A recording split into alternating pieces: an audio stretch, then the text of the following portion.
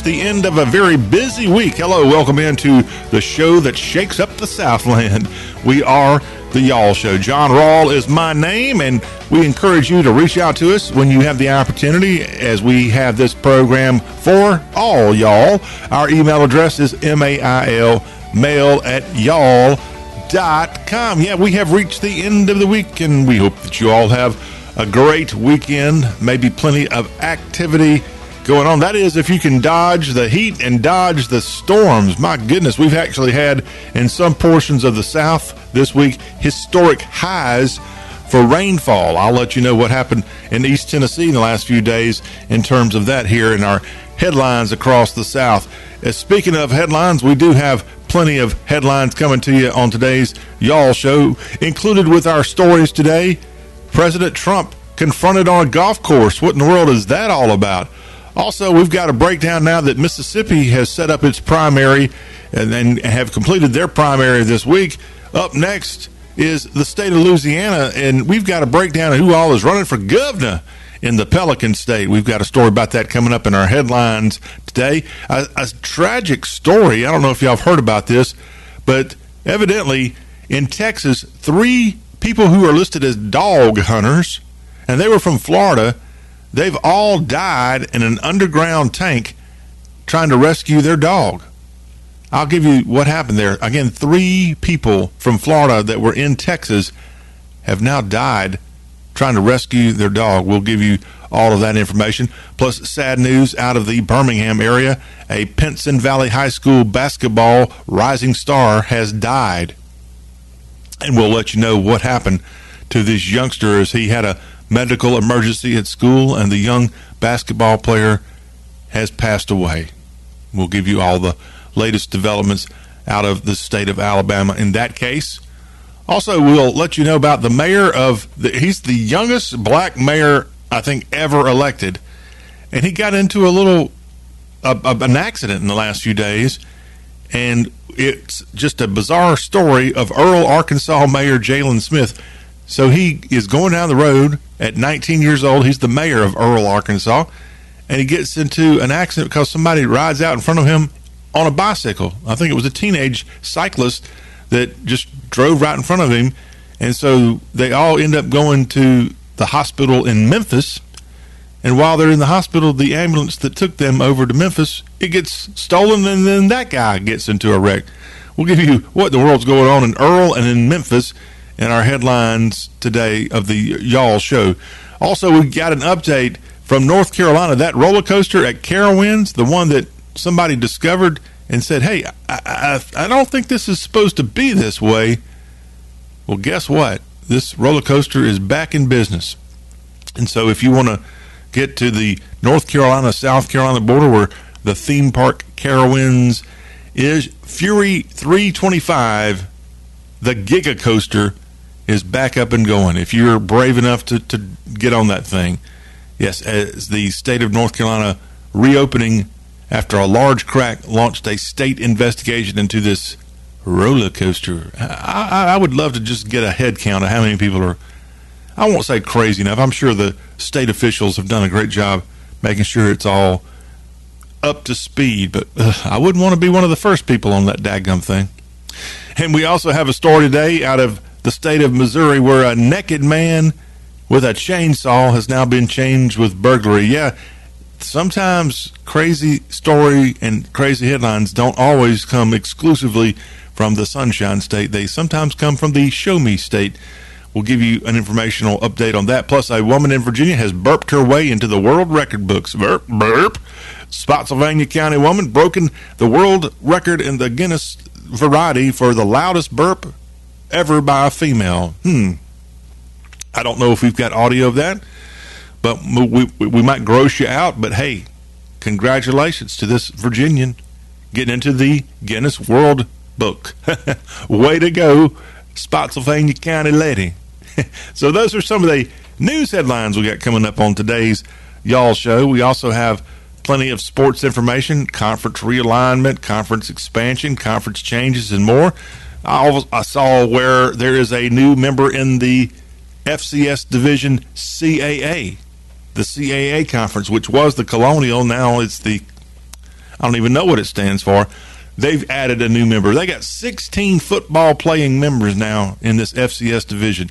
I'll give you the info on that. Plus, the Mountain West Conference is trying to figure out what it's going to do in the future, as the ACC is trying to figure out what they're going to do with Stanford and Cal. So we'll have all that college sports information to pass along. Plus, Thursday night, it was the first big night, at least, of preseason football. And the Houston Texans were in action. C.J. Stroud was out doing his thing. He went 2 for 4 for 13 yards, had an interception. But it was a good night for the Texans in their preseason game. We'll give you the rundown. And now I know why I saw a guy running around town with a Seattle Seahawks DK Metcalf jersey. And then I think his girlfriend had a similar Seahawks-related paraphernalia on, too. They were getting ready for the preseason of NFL football. And again, there were a couple games Thursday. Got some here on this Friday, and then there's a handful even Saturday and Sunday. I'll walk through the schedule of the NFL preseason on today's Y'all Show. Plus, an update from the golf course, as we've got the FedEx St. Jude Championship going on in Memphis this weekend. It is the first of the playoff tournaments going on over the next couple of weeks. And there's a lot of money at stake, and you've got to be, I think, in the top, is it 70 or 80 golfers in the world to even qualify to be in Memphis this weekend? And so it's an elite field. Jordan Spieth had the lead after the first round. It was rather sloppy out there, rather muddy and wet, but Jordan Spieth captured the lead after round one. Another story out of the FedEx St. Jude is that golfer Colin Morikawa has now pledged $1,000 per birdie to help out with the Maui aid. So congratulations to him on that. That's going to help out. Man, what a disaster that is out there, with more than, I think, 55 people is the latest death count of the Maui fires that are just devastating that island in the Aloha state. Colin Morikawa stepping up. Hopefully others will do the same thing. What a great job by him. But what if every golfer out there pledged the same, and pledged even more than $1,000 per birdie? Come on, it ought to be $1 million, frankly. We will find out. This is a story that we'll keep you updated on. But yes, we've got golf news to tell you about, as they've got this big financial opportunity with the FedEx St. Jude Championship coming up over the weekend, and they've already got round one in the books there from Southwind in the Memphis area. So we got sports headlines to get to. In this first hour, we got ICYMI, in case y'all missed it. We were in Muscle Shoals, Alabama on Thursday, and we've got an encore of our interview, at least a portion of our interview that we did with Terrell Benton. He is the tour guide there at the Muscle Shoals Sound Studio, and we're going to go back in and hear a portion of that great interview. It was really, really neat to do an interview in a sound studio. Yeah, we love our studio here at the Y'all Show, but boy, the history that the Muscle Shoals Sound Studio has, and for us to be able to go in there and stick a microphone in front of Mr. Benton and talk to him about the incredible history of this place in Sheffield, Alabama, was pretty dang neat. So we'll have a portion of that interview coming up before this hour is up. Hour two today, our buddy Paul Hare is going to be dropping by. He's with the Hare Financial Group. He'll talk about what's been going on Wall Street in the last few days. And I mentioned to somebody that had me come on and promote the financial week of Paul Hare appearance on this Y'all Show, and the sentiment was, well, things are not good. Well, let's let Paul Hare explain when he stops by in our second hour of today's Y'all Show. Plus, we'll take a look at some new movies. There's a movie called Jailer hitting theaters this weekend, and one called Jules. We'll give you the scoop on both of these movies and the other handful of movies hitting the box office this weekend. Also, before we get out of here in our final hour today, we're going to have a fun first segment of the third hour. As we always do, we get the third hour going with David Lee Murphy's Party Crowd, but then we find something in the archives and kind of give you a little bit of a history lesson. And we're going to kind of piggyback off of our trip to Muscle Shoals, as I have pulled up the biggest song that came out of Muscle Shoals Sound Studio in its earliest time period, right when it first got going. The first recording session ever inside that studio was Hare, and she did she did an album that did not do all that well on the chart. But there was a fella that came in there just after Hare left and recorded, and his song went way up. It didn't go to number 1, but I think it went to number 2 on the soul chart at least. R.B. Greaves and Take a Letter Maria. We're going to play that song and give you some of the background of Greaves, and we'll tell you more about how that song came to be recorded in Muscle Shoals, Alabama. That will be part of our fun as we continue our tribute to Muscle Shoals and the Muscle Shoals Sound Studio at the start of our third hour. Plus, we'll tell you also, as part of hashtag Hullabaloo in our final hour, all about Flannery O'Connor, the Georgia writer who was a devout Catholic, and we'll explain her story, how she died at such a young age, 39 years old, but the impact that her writing has left. Flannery O'Connor will tell you all about her in our final hour. Plus, before we get out of here today, we will continue on with our college football tour across the Southeast. And up today, Death Valley, Baton Rouge, Louisiana. We'll give you a quick look at the LSU Tigers and what to expect out of the Bayou Bengals in 2023. So all of that on what is going to be an awesome y'all show, where we generally have pretty awesome shows, and we couldn't do it without all you who tune in each and every day on great radio stations, and those of you who also catch us each and every day in podcast form, as this show is presented in Spotify, the iHeartRadio app, the TuneIn app. We're also on iTunes Podcast and iTunes, just the regular old iTunes. Search for Y'all Show, and you'll find us. And we're absolutely free of charge, and you can also share with all your buddies. So please do that, because we're trying to grow this show. Okay, up first today, I'm going to tell you about a story that really isn't necessarily out of the South, but when I saw this headline, it's a little disturbing what happened out in Provo, Utah in the last few days, where an armed man there was killed by FBI agents after making violent threats against President Joe Biden. Okay, so he made violent threats against our presidents. That is not a good thing to do by any means. But he got killed by the FBI. And I want to know what happened to Air Force veteran Craig Robertson. The family of his says that he would not have acted on the threats and committed violence over political disagreements, despite court records in which prosecutors depicted him as radicalized. Robertson was 74 years old, and he was killed Wednesday by FBI agents trying to serve a warrant at his Provo home. And that happened just before Joe Biden actually arrived in Utah. I didn't realize he had stopped off there in Utah this week. He's, I know, been on a little bit of a western swing. But yes, the president landed in Utah to visit the Veterans Affairs Hospital in Salt Lake City, which was about 45 miles away from this man's house. Prosecutors had filed 3 felony charges against Robertson under seal for alleged threats, including one this week that he was cleaning the dust off his M24 sniper rifle in anticipation of Biden's Utah visit. So absolutely, this guy needed to be looked into, but I don't know what led to his being killed by these FBI agents. This was not Secret Service. This was FBI that went knocking. And we've got a man dead, a Air Force veteran, Craig Robertson, in Utah. I don't want this story to not be properly covered. I want people to stay on it, because I don't dare want to see where a man ends up just getting taken out by the FBI because even if he made threats, he still should be arrested, but not necessarily killed, for goodness sake. We'll keep you updated on any stories that come out of this Utah story here on today's Y'all Show and going forward as well. In the state of Louisiana, they're going to have a governor's race, as they've got a race coming up in a very odd time. October 14th is the date that Louisianans go to the poll. And I bet you, as I said, Louisiana does things a little bit different.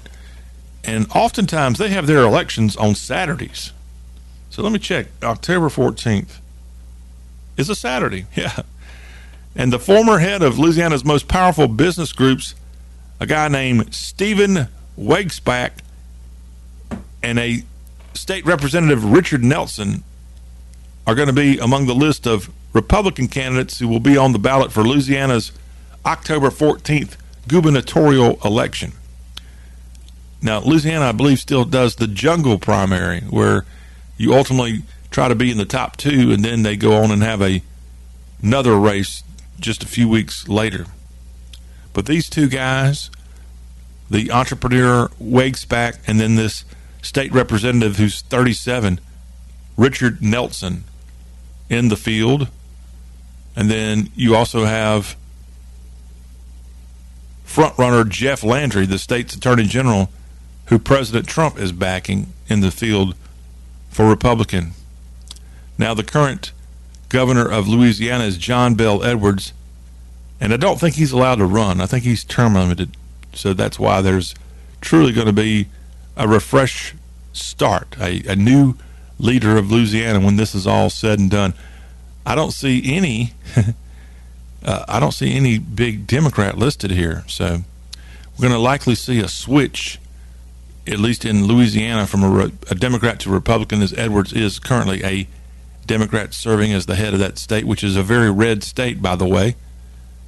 But somehow this guy has emerged as the governor for the last several years in the state of Louisiana. But those are some of the names, and we'll keep you updated on October 14th, Saturday. They go to the polls. Not this Saturday. It's going to be in mid-October.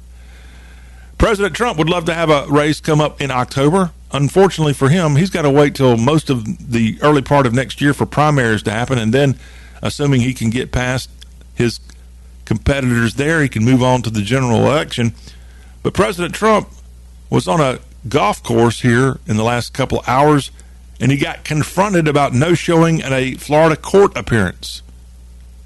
Yes, the president was playing a little round of golf at his Bedminster golf course in New Jersey, and he chose to waive a court appearance because he didn't feel it was necessary. And so someone took offense to that and went out and confronted President Trump on the golf course about no showing at a Florida court appearance. Trump told the judge in court papers last week that he's not guilty and waived his right to appear at the hearing. And he said it was not necessary for him to go there.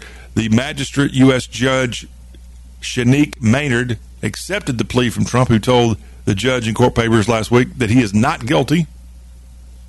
And his aide, Walt Nauta, and Carlos de Oliveira, the property manager at Fort Mar-a-Lago, were both present for this hearing. This is about those Mar-a-Lago documents, is what this is all kind of tied into here. And evidently somebody at this golf course decided to confront the president about it. I don't have audio or anything like that, but pretty gutsy. I wonder how they even got that close to the president to confront him on his golf course. Did you realize that his late wife is buried right off, I think, the second hole at Bedminster, New Jersey's golf course? And to my knowledge, I don't think Trump had that golf course when he was married to her. I don't think. And so, yeah, it's kind of creepy. They had a golf tournament there. Ivana Trump is who we're talking about. They had a golf course or tournament there shortly after Ivana Trump passed away. And so her grave was fresh. And you could see the headstone. I think they already had one up. And this was last year, as she died July 14th of 2022 at the age of 73 when she fell down in her apartment there in Manhattan. And so I don't know why she would have agreed. She and Trump, her first husband and his first wife, they had I think an amicable relationship years after their divorce because they shared all those kids, from good old Don Jr. all the way to Ivanka down to Eric. And of course, I guess she got a lot of money from the Don. And so, yeah, I could see where she would be amicable to him. But Yeah, she's buried there on this golf course, and that's where this confrontation happened this week. Okay, let's take you to Texas and a story that's rather sad out of the Lone Star State. A sheriff in that state said that 3 dog hunters from Florida died in an underground tank filled with sewer gas after one of them apparently tried rescuing their dog after it fell into the hole, followed by the other 2 jumping in to save them. 2 men and a woman, as well as the dog, were pulled from the tank in a cornfield on the outskirts of Austin. The sheriff of Bastrop County, Maurice Cook, said that the hole was a cistern with an opening roughly 4 feet wide, and it contained 8 feet of water, and it also had hydrogen sulfide gas.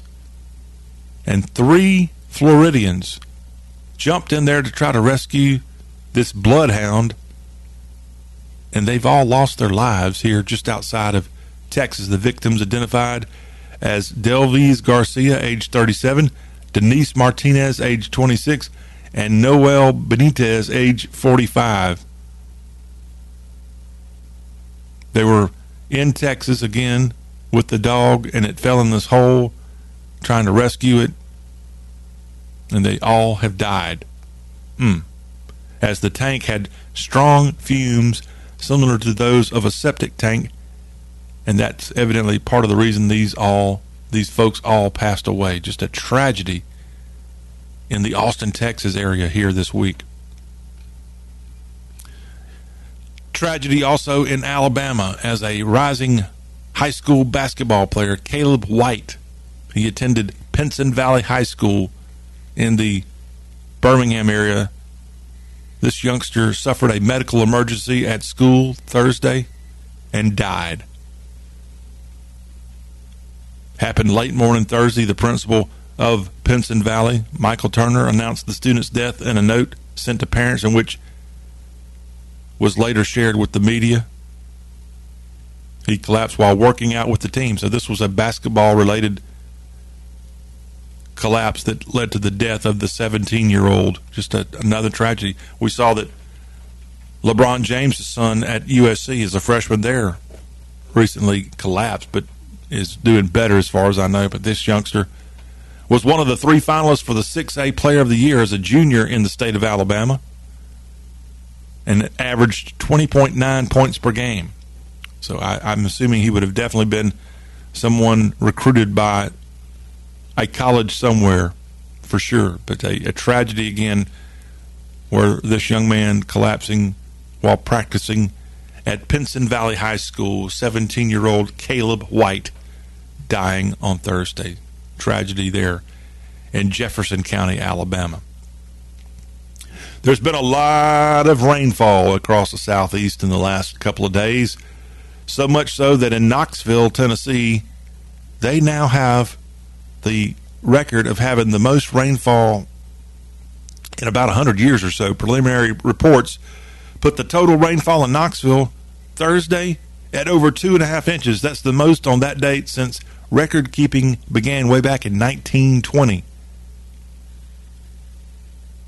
Yes, the meteorologist there at WATE-TV, Margot Altschuler, said the most rainfall that Knoxville had seen on August 10th before that day was 2.1 inches. Y'all remember that? Back in 1920. Yeah, there was some massive rain showers and storms that went across the entire state of Tennessee here middle of the week, and they really felt it in Knoxville for sure. And I don't think rainfall and those Tennessee mountains/hills really go all that well together. And we're seeing the effects of that. But yes, a lot of rain. People in Tennessee at least aren't necessarily begging for rainfall this week at least. And that is a look at some of our news headlines to get us going in this opening hour of the Y'all Show. When we come back from the Y'all Show, we've got a quick update on some Southern sports headlines of the day, including some preseason football, as we had our first couple of games outside of the Canton thing that happened the other day. And those went down Thursday. We'll let you know about that, plus what's going on with college football and its expansion effort. We'll give you the latest on that as the Y'all Show Friday edition continues.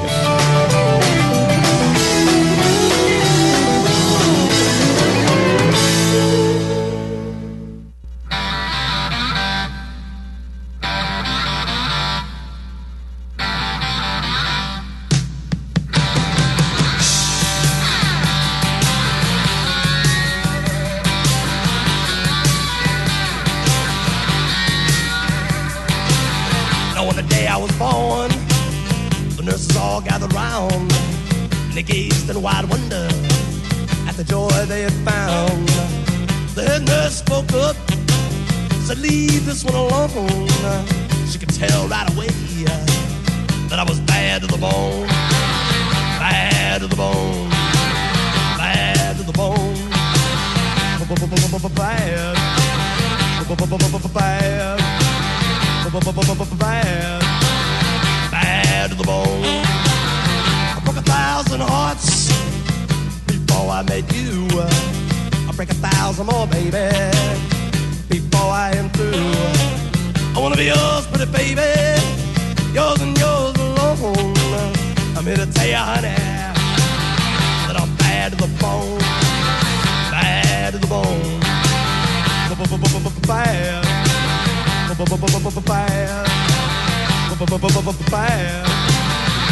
Bad. All right, I'm just going to go ahead and say it. I believe that fellow right there is the most famous person from Delaware.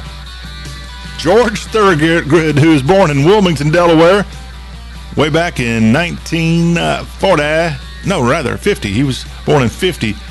He's 73 years young now, George Lawrence Thorogood, and I say that he's the most famous person from Delaware because he was actually born in Delaware, unlike the Scranton kid Joe Biden, who is a carpetbagger that's come into Delaware from Pennsylvania. So, yeah, George, congratulations. You are the most famous Delawarean as far as I'm a Awarian. All right, we're back here on the Y'all Show talking about some Southern sports news and more, and the fun of college sports expansion continues. So let's add in another conference to the mix that's potentially affected by realignment in college sports. So that would be the Mountain West Conference. And the Mountain West is sitting there ready to make a telephone call to Stanford and Cal, but they can't because the ACC is trying to figure out what they're going to do with Stanford and Cal. The Pac-12 collapsed last week. There's only 4 members that's left in the Pac-12, if that's even officially even still in existence for the 24-25 athletic year. And so Stanford and Cal, as well as Oregon State and Washington State, all need to find a place to go.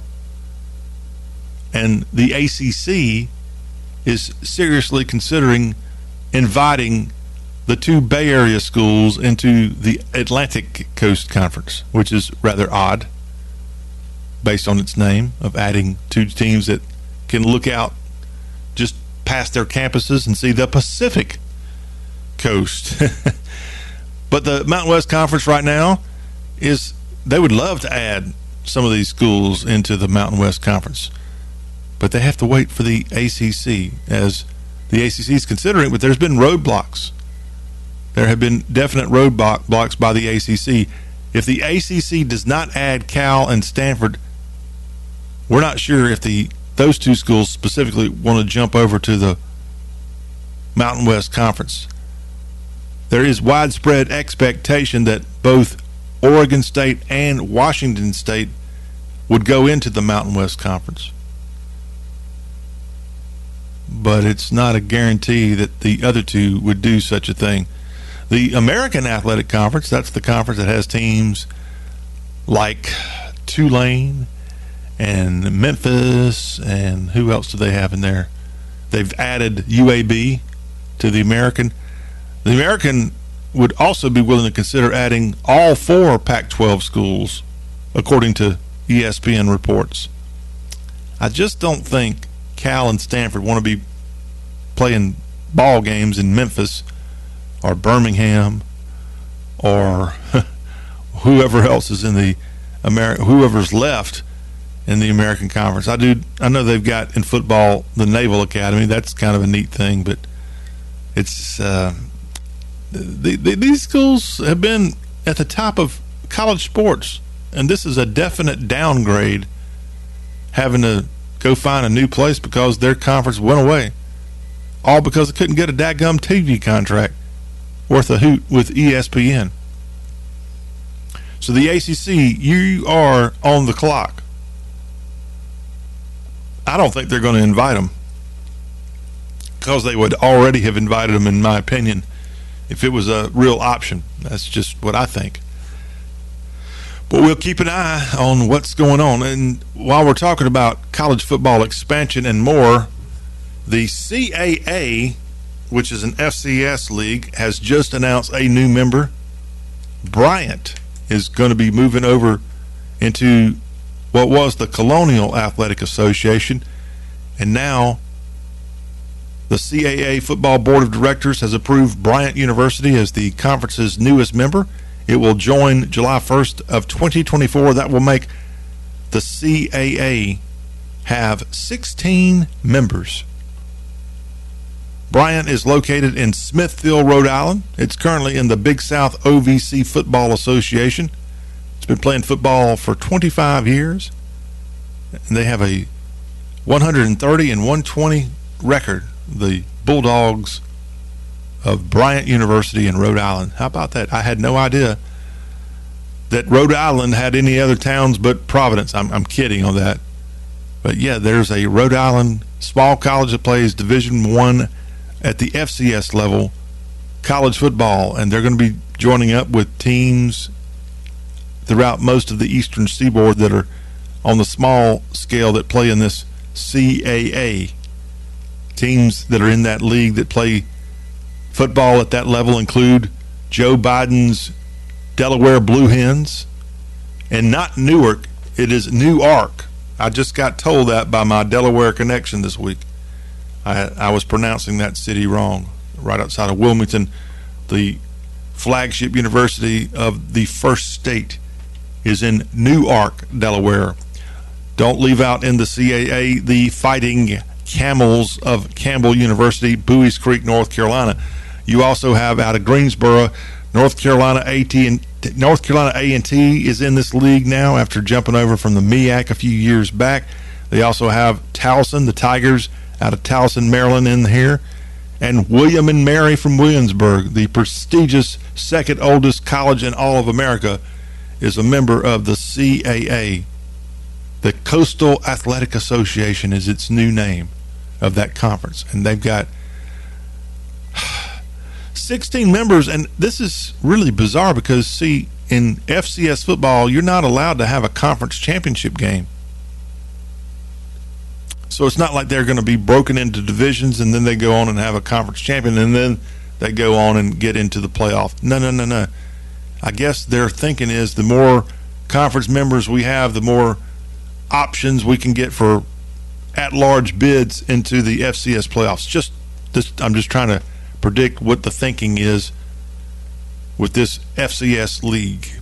All right, let's tell you about another league that plays football, the National Football League. We had some preseason games that went down on Thursday, and the Houston Texans went on the road, and they were able to knock off the New England Patriots 20-9. Nice win. We've got info on their quarterback, C.J. Stroud, but yes, 20-9 in their opening preseason game. Also, you had the Seattle Seahawks knocking off the Vikings 24-13 Thursday evening. Your NFL preseason games set for today: Packers and Bengals. The Giants will be taking on the Lions at Ford Field. Falcons and Dolphins get together in Miami Gardens. Steelers and Buccaneers will be in Tampa. Also, the Washington Redskin Commanders and the Cleveland Browns are going to be at Cleveland Brown Stadium in Cleveland for a preseason game. And the Broncos and the Arizona Cardinals get together in Glendale on this Friday array of preseason football. Yeah, on Thursday, C.J. Stroud, he did not have the best of nights. He's already pledging to learn from the mistakes he made in his preseason debut for the Houston Texans. Last year's, or really more this year's, number 2 overall pick out of Ohio State went 2 for 4 for 13 yards, and he had an interception during his 2 series that he played as the Houston Texans did end up defeating the Patriots 20-9. Coach DeMeco Ryan said he wasn't concerned about his rookie quarterback struggles, as he had a positive view on his performance, saying that he'll have to clean things up and get better at it. Stroud called his debut solid, and he said his interception that Patriot safety Jalen Mills picked off was a learning opportunity. This game, I think, might have been in Houston now that I'm looking at the highlights of it. Yes, but preseason football underway in the NFL Week 1. And you've got games going on today. You got some on Saturday, even in the daytime hours Saturday. There's some preseason football. And then on Sunday, there's a couple of games during the afternoon hours. So enjoy. Football is back. And college football will be back in a big way in just 2 more weeks. So, woo-oo. In golf, you've got the FedEx St. Jude Championship going on in the Memphis area this weekend. It's the first of the 3 rounds of the PGA Tour's playoff. And after day 1, Jordan Spieth has got the lead at TPC Southwind.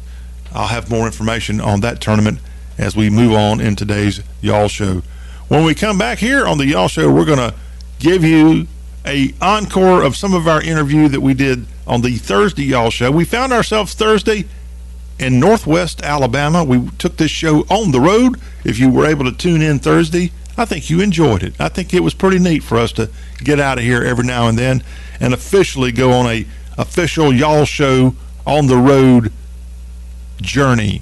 And that's what we did. We went to Tuscumbia, we went to Sheffield, and we went to Muscle Shoals in Alabama. And part of that Thursday conversation, we stopped by Muscle Shoals Sound Studio and got an in-person tour, and I had a chance to talk to the tour guide there of that place in Northwest Alabama, and he did a fantastic job telling me about the story, the history, the real in-depth stuff that you only get when you're there in person. And so in just a second, we're going to come back from our commercial break, and we're going to go in and hear Terrell Benton of Muscle Shoals Sound Studio and listen in to some of the interesting stuff he told us about Muscle Shoals Sound Studio in Alabama. And that's part of our ICYMI in case y'all missed it from Thursday's Y'all Show. And you can get a little snippet of what we talked about Thursday when we come back on the other side. This is the Y'all Show, powered by y'all.com.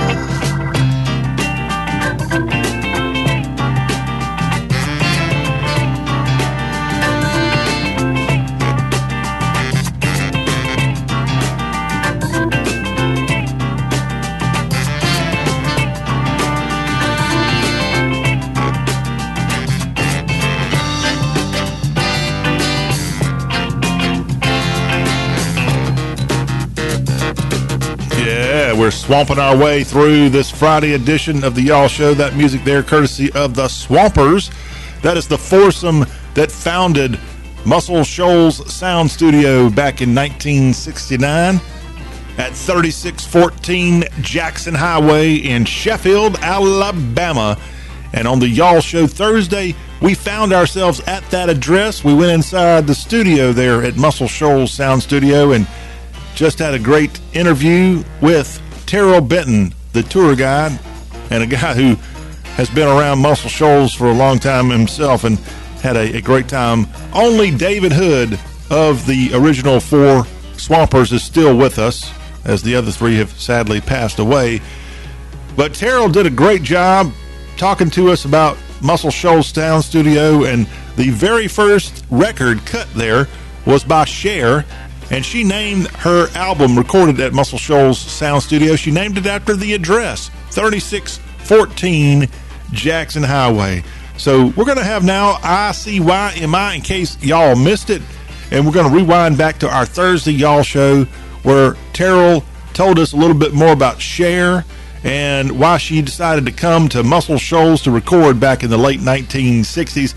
And we'll just get to know much more about this incredible Southern music legacy that Muscle Shoals, Alabama has. Again, it is ICYMI, in case y'all missed it, from Thursday's Y'all Show, where we were on location in the heart of Dixie, Muscle Shoals, Alabama. Here's Terrell Benton of the Muscle Shoals Sound Studio talking about Hare and a lot more.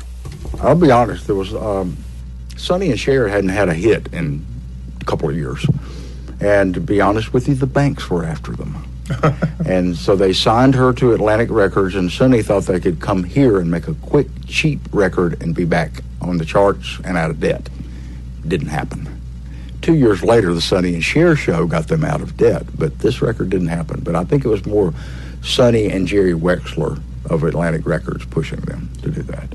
Well, that was the first record recorded, and we're in the studio right here at Muscle Shoals Sound Studio. I'm sitting here right by the famous piano that you've heard on tons of records. But how did they end up coming here from California? They had signed, Jerry Wexler at Atlantic Records signed Hare, and they were looking for rather cheap places to record. And Wexler had just loaned the Swampers the money to open the studio, and he said, "I'll take you to Muscle Shoals." And that was exactly how it was. Yep. Now, the reason they came here were 4 local boys. If you don't mind, tell us the quick story on the 4 boys who left Fame recording studios to come just a couple miles down the road here to Sheffield. Yep, they were at Muscle Shoals Sound. Of course, they're commonly known as the Swampers. But they had started at Fame in the mid-'60s, the Muscle Shoals Rhythm section. Backing band for Aretha Franklin, Wilson Pickett, Solomon Burke, Otis Redding, Etta James. And after a financial discussion with Rick Hall at Fame, they went to Jerry Wexler, and he loaned them the money to rent this little building, and they moved over here on April Fool's Day, 1969. Yep. And these guys started Muscle Shoals Sound Studio. David Hood on bass, Jimmy Johnson guitar, Roger Hawkins on drums, and Barry Beckett on keyboards. And they were equal partners. It was the only studio in America owned by musicians at the time. God, that's hard to believe. So Hare comes in here, and then you start having a bunch of people trickle in, including the Rolling Stones and Leonard Skinner. Yep. December of '69, the Stones come. They record 3 songs in 3 days. You Gotta Move, Brown Sugar, and Wild Horses in 3 days. Then after that, of course, it just started to roll. Yeah. I mean, they had everyone from Bob Seger to Paul Simon, the Staple Singers, Jimmy Cliff. The number 2 selling reggae record of all time is Jimmy Cliff's The Harder They Come. It's recorded here. It's these boys from Alabama playing on that reggae record. How about that? That, again, is some of our interview that we did on location in Muscle Shoals, Alabama. And that interview heard on the Thursday Y'all Show. If you want to go back and listen to that interview in its entirety, go find the Y'all Show podcast, and you can find that on Spotify, iHeartRadio, TuneIn, Apple iTunes, and Apple Podcasts, plus at y'all.com. Well, that will wrap up our first hour. Got some great stuff coming up in hour 2, including our financial report courtesy of Paul Hare. All that is ahead on the show that shakes the South.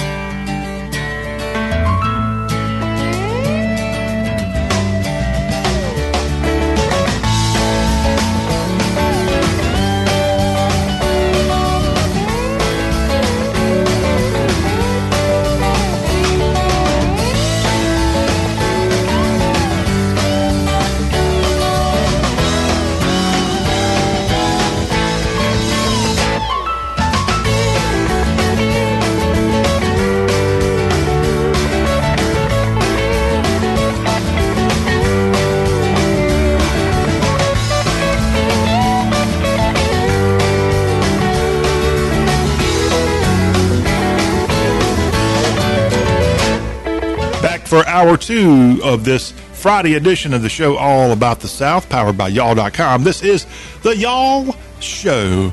I'm John. I'm the general of all things Southern, and we want to welcome you on in here for this middle hour of our Friday fun.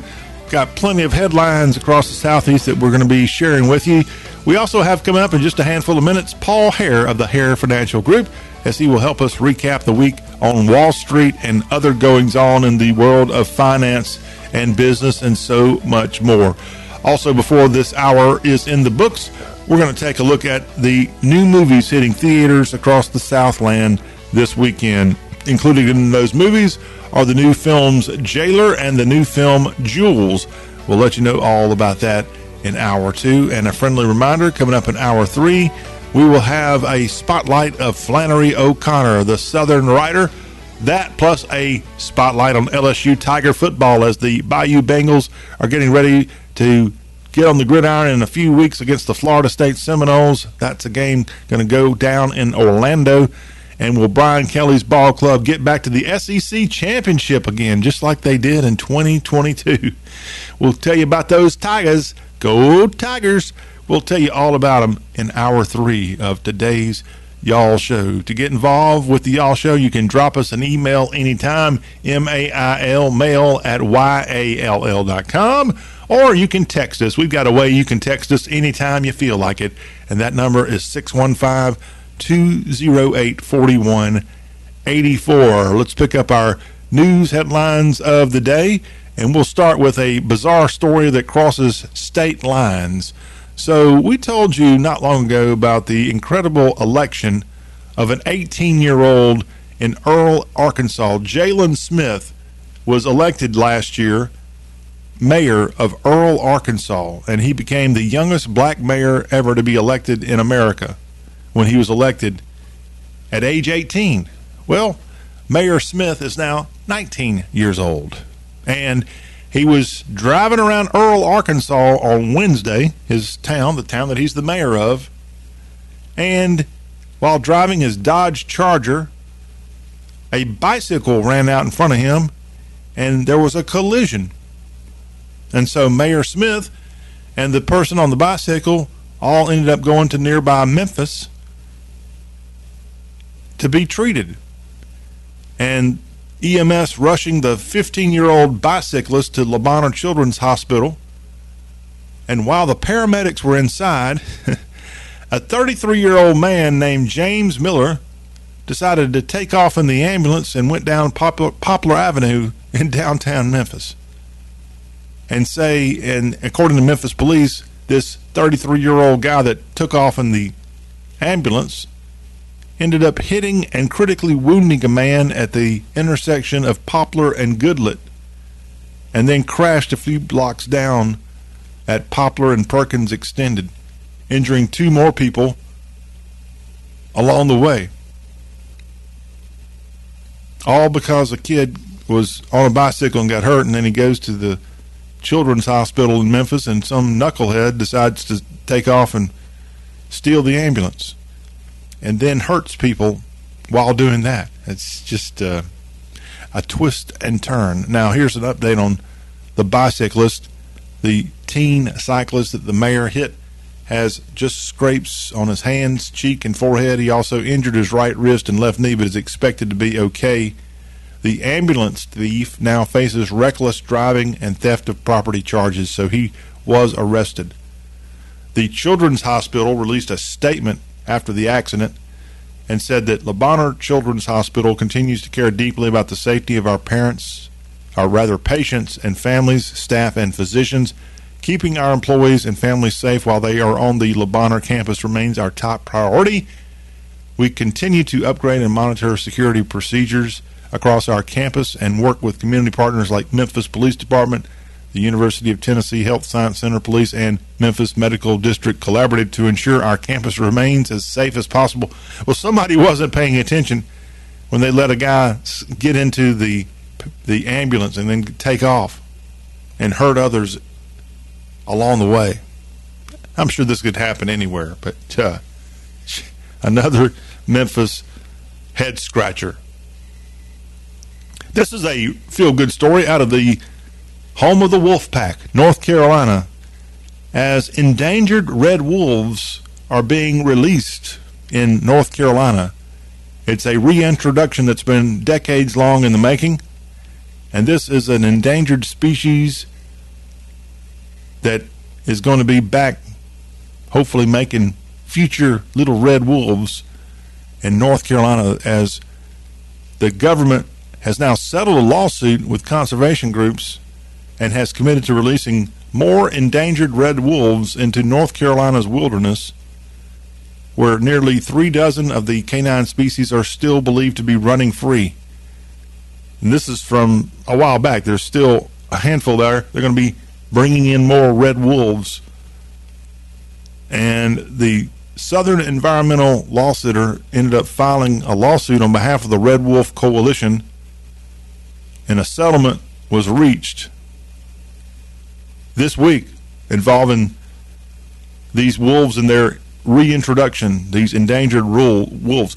Red wolves once occupied much of the eastern United States, but were nearly driven to extinction by trapping, hunting, and habitat loss. And they started being reintroduced to North Carolina way back in 1987. Their range is limited to just 5 counties in North Carolina. I'm trying to dig up where those counties are because I don't think I want to run across a red wolf if I can in the wild. That's good to know. Scientists at zoos and other sites have maintained a captive population of about 300 red wolves in recent years. So it looks like the world population of red wolves is at less than 500, it sounds like. So we hope they have a important lifespan and a long, healthy lifespan across North Carolina. And it looks like it is in the eastern portion of North Carolina where these wolves are being introduced, not in the mountains. So if you decide you want to go to, let's say, North Carolina for a trip in the Maggie Valley area or go up to around Boone, I don't think these wolves are going to be hanging out in the mountains. They're going to be more over on the coastal side of North Carolina when you're there. So check it out. But you could also find a good wolf or two hanging out in Raleigh at Carter Finley Stadium. So good news from the animal side of things here on today's Y'all Show. How about this story out of Atlanta? Jennifer Chernenko, a recent alumnus of Georgia State University, is in the news because of a viral TikTok video that she put out. And it's now been seen by more than 7 million people. And in this TikTok video, Jennifer tells people her money was stolen through a phony job offer. As she says, please be careful and take this as my warning. And so I'm trying to read through here and tell you more about this lady who just graduated in May from Georgia State with a business administration degree. So she's in the process of trying to get a new job. And she said that she was on the, I guess, web looking at applications and more, and she says that it was through an application process that she got contacted and someone said, hey, we received your application. We want to move forward with you. And so she started an interview process, and she says at first she was confused about it, doing it over the phone, but was told that it was all part of the new normal. And then she was curious why ultimately they weren't meeting face to face, and these scammers said, well, we're an international company, and during COVID, they specifically said during COVID that they thought it'd be easier to do interviews through an app. And then a few days later, she gets what she thinks is a job, complete with a realistic-looking offer letter that shared details about benefits and more, and she ended up being asked to give her bank information, being told it was the procedure to set up her direct deposit, and what happened was her bank account ended up getting emptied. The company that she applied to, Bold Business, is actually a real company, but the person she was talking to and the one that scammed her had no affiliation with Bold Business. So it's a job scam of which they lure you in thinking you're getting a job, and in the end they ended up sending a form for her to fill out with her bank information, and they steal her money. Got some real lowlifes out there, y'all. Hey, if you're going to go to the Charlotte area in the next few days, we've got good news. That roller coaster that got shut down because it had a large crack in it Well, the crack's been fixed. And Fury 325, labeled as a giga coaster because it has a height of 325 feet. That's bigger than a football field. It's back up and going as the North Carolina safety folks have given it the thumbs up. And so you can go ride this roller coaster again that has speeds up to 95 miles per hour. It got closed back on June 30th after a visitor reported a crack in Fury 325. And so after more than 2 months now, I guess, or right at 2 months, it's finally going to be up and going at Carowinds, which is a very popular theme park there on the North and South Carolina border.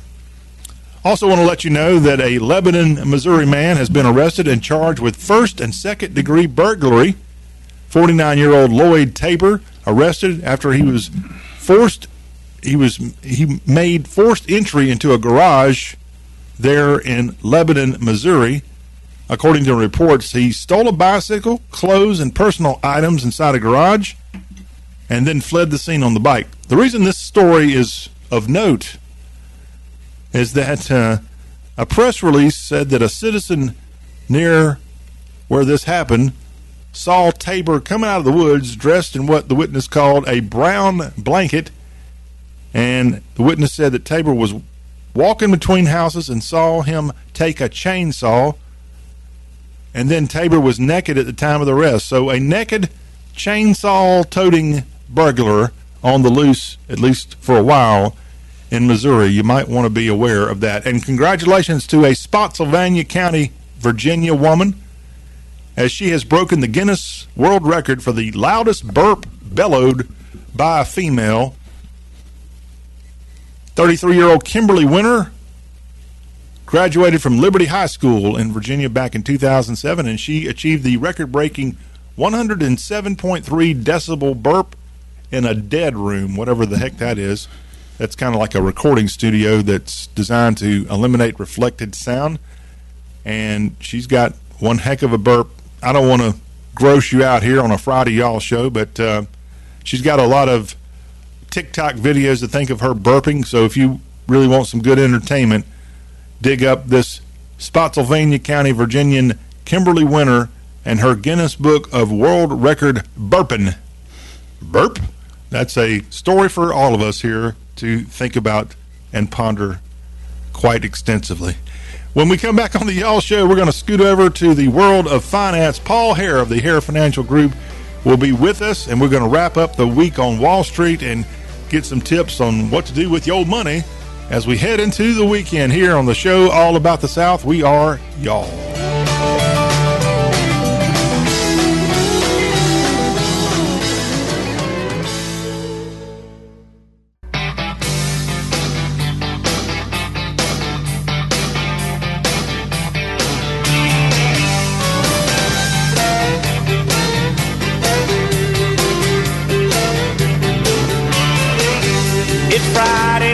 Baby, get ready, set, go.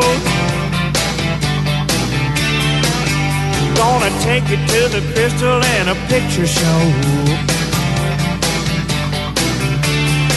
Well, the sky's the limit, there's no price too high.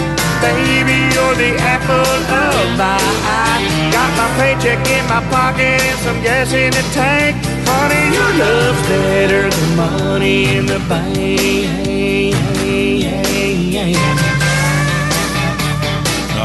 Money in the bank is a good thing. We're back on the Y'all Show. We got Paul Hare of the Hare Financial Group in with us here on this Friday edition. And I'm looking over here at Paul, and I'm wanting to see if he's smiling. Do you have money in the bank? I got money in the bank. All right. Well, congratulations on that. Paul's here to help us wrap up the week in finance and Wall Street and more. And he told me that while we were doing this interview, he's sitting here checking his phone because there's some breaking news in the financial world. And what is that breaking news? Well, we're waiting to see what the PPI is going to be. That's a producer price index, and that's what we pay for domestic goods. It does not include imports, but it's what we pay for domestic goods. So we're waiting to see what that's going to be. They're expecting it to only rise 0.2% instead of 0.3%. So we're waiting to see. But the Consumer Price Index, the inflation numbers came out yesterday, and we're up 3.2 from a year ago. Still not the 2% target. But you've got to also remember when they come out, they do what they call the core. They pull out fuel and food, which is the most volatile. So they pull that out. And every bit, 90% of the increase came from shelter costs, meaning building, rent, interest rates on mortgage, all that. That is where those costs came from. So that's where we're seeing the majority of our increase is from shelter costs. So they're saying it went up almost 0.4% and was up 7.7% from a year ago. So we've seen cost go up that much. And explain to me what shelter costs are again. Rent that you pay, cost of building products. If you're building a house or building apartments, that cost. Also, interest rates on mortgages. That's figured into shelter cost. So as when you had a mortgage 18 months ago at 3%, and now you're paying 6%, that's figured into shelter cost. So, but hopefully you refinanced 18 to 24 months ago and are not trying to do it now. So, because your costs are through the roof. I sat down and figured. When I bought my house, I refinanced when the interest rates got so low, and I went from a 30 to a 15 year. But if I was to borrow the money right now on what I have to pay off my house at current interest rates, my mortgage payment would go up $50. And I've already paid 3 years on that refinance at a lower rate. But if I was to refinance the balance what I owe right now for the remaining time period, my mortgage would go up $50. So that's how much interest rates have affected. So, and do interest rates just kind of always go up at some point? They do, but we're seeing it because the Fed is raising interest rates. Now, we also got to realize, John, we've kept the rates so low for so long that we've put off the party. Okay. It's now come home to roost. And again, you've heard me say this several times, I'll say it again. Powell was only given one tool to fight inflation, and you've got 4 tools. One is interest rates, which is what he got. The other is wage. The other is fuel. And the other is controlling food production, and supply. Okay? Well, we've taken out the wage because we forced a $15 an hour wage by giving the extra free $300 on unemployment. So to get people back, you're going to have to pay them more than $15 an hour to come back to work. Fuel, we can't. We're not creating or we're not drilling, so our fuel cost is through the roof. It's more than gone up. It's gone up more than 100%. And then supply. We are now. Take a look what's happened with Yellow. Did you ever think you'd see Yellow Freight Line go belly up? But it filed bankruptcy. 1, because of the supply chain, but 2, because they were mismanagement by purchasing companies and borrowing money they shouldn't have borrowed. And then the Teamsters came in and forced a huge increase in their labor cost, and they just couldn't make it. So Yellow, over 100-year-old freight line company, has now gone belly up. So, well, they were based in Tennessee, right? And so why would Teamsters have that much leverage over a Tennessee-based company, a right-to-work state? Well, but they unionized the truck lines. Okay. So you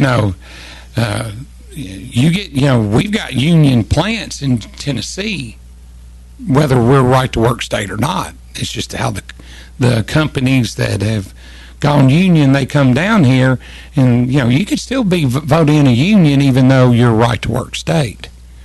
So that ate them up. So these are what we're seeing. So what we're probably going to see is the Fed pause in September, see what August is going to look like. We've seen GDP go up first quarter 2%, second quarter 2.4%. They're predicting the third quarter to go up 4.1%. So if it does that, then you're probably going to see Powell, and he's asphyxiated on this. No, that's not the right word. Sorry. Fixated. He asphyxiated. He fixated. Right. Could be good too. No, we don't want that. He is focused on that 2% inflation, and we've got to have it. We got to have it for normacy. Well, we've been out of we've got a new norm. Muhammad Al-Arian, who used to run PIMCO, is now at Oxford managing their endowment and also as an advisor for Allianz. He said, we'll never go back to what the norm was before 2008 and COVID. It's just not doable. But we're trying to go back to a 2% inflation, and that may not be doable without totally wrecking the economy. So we'll wait and see what happens. You check your phone real quick for that developing news, okay. And I'll remind people who we're listening to, this is Paul Hare with us today on the Y'all Show. He's with Hare Financial Group, and if you would like to talk to Paul about maybe some insurance or investment needs that you have, you can give him a buzz at 731-664-0047. Again, it's the Hare Financial Group at 731-664-0047. It's what they thought. It went up so we have the news. Yeah, it went up. So that means it went up what? 0.2%. 0.2. Right. So what that means is our domestic product cost went up 0.2%. So is the tightening having an effect? Yes, but we're still having increases. So it just comes down to is what is Powell going to do? So what we're doing with clients right now is we're setting them up to where, all right, we don't think there's going to be a recession, at least in some geographical areas. Now, in some geographical areas, we're already in a recession. California, Illinois, and New York, they're already starting to feel the recessionary pinch. How would they know? What are some of those early signs? Early signs is unemployment going up. Other signs, we're starting to see people not spending as much money, so spending's going down. Gross product production in those states are going down.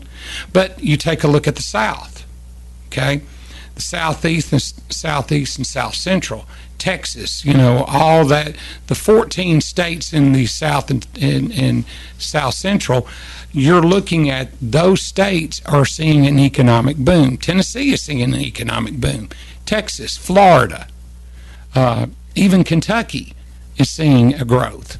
And Kentucky is usually, and I'm from Kentucky, so I can say this, because of their tax structure, usually they're kind of cost prohibitive.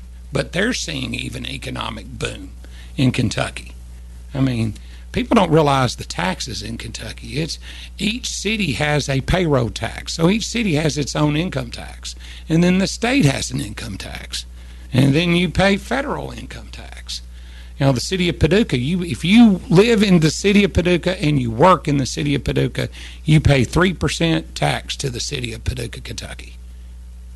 So if you make $100,000, you pay $3,000 to the city of Paducah. Then you pay $5,000 to the state. Or no, they dropped it. They dropped it down to $4,000. So you pay $4,000 to the state. What do they do with all that money? Your guess is good as mine. I can't believe there's not 5 times more people in the state of Tennessee right next to Kentucky that have fled Kentucky for Tennessee. When we moved here from Mayfield, Kentucky to Brownsville, Tennessee, and I stayed in Jackson, Paducah and Jackson were almost the exact same size. Kentucky and the state of Tennessee had the same population, around 3 to 4 million. Kentucky has 4.2 million, and the state of Tennessee has 6.3 million. So just in 40 years, you've seen the state of Tennessee almost go up almost at least 70% growth in the population. And most of it's probably in Nashville.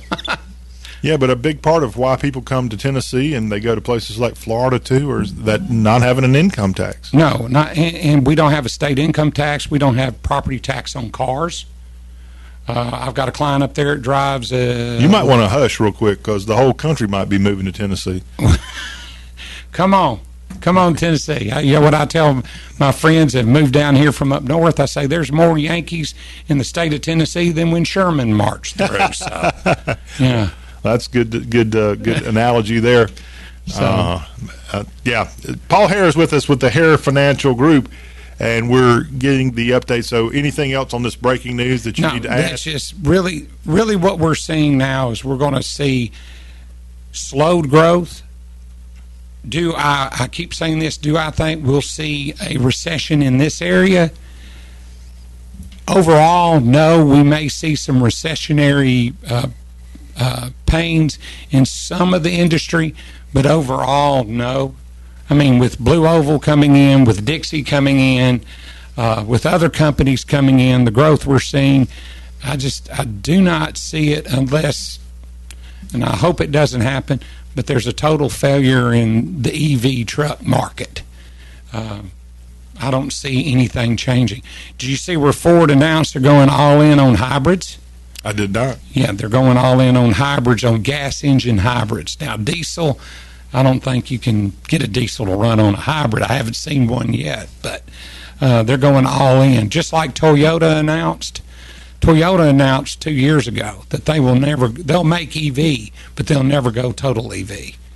And the reason they said is because they know their customers, which means they asked the CEO, and he said nobody wants to plan their vacation driving to a charging station. So they're probably going to go total, you're going to see them go total EV. Well, hold on, I'll tell you what, they've revised it. Here we go. Oh. Even more developing news. Even more developing news. So I'm sitting here pulling it up right now. They're saying right now it's the sharpest increase they have seen. So they've come back and revised it. They're saying now that it is a higher increase than they predicted. So they said it was going to be 0.2, but now it's even higher than that. So we'll see. Are you on speed dial with the feds? No. I'm not on speed dial. But what I'm telling my clients really is, all right, as they get ready for retirement, I'm working with a gentleman right now. We're setting up a budget. How much guaranteed income do you need coming in? And we add 15% to that. Everybody goes, why? Because you always want to have a slush fund. And then we have what we call a paycheck and a playcheck. And your paycheck is money you don't need to live off of, and your paycheck is the money, and it'll never change. That paycheck's coming in every month. So, again, when you sit down with Paul Hare of the Hare Financial Group, he's going to tell you not to bring your checkbook in on that first meeting. That's right. 3 things. Come in with an open mind, give me all your pertinent information, and leave your checkbook at home. The first meeting's going to be 20, 25 minutes long to find out how we work together, and then we'll start looking at what our next steps are, and then we go from there.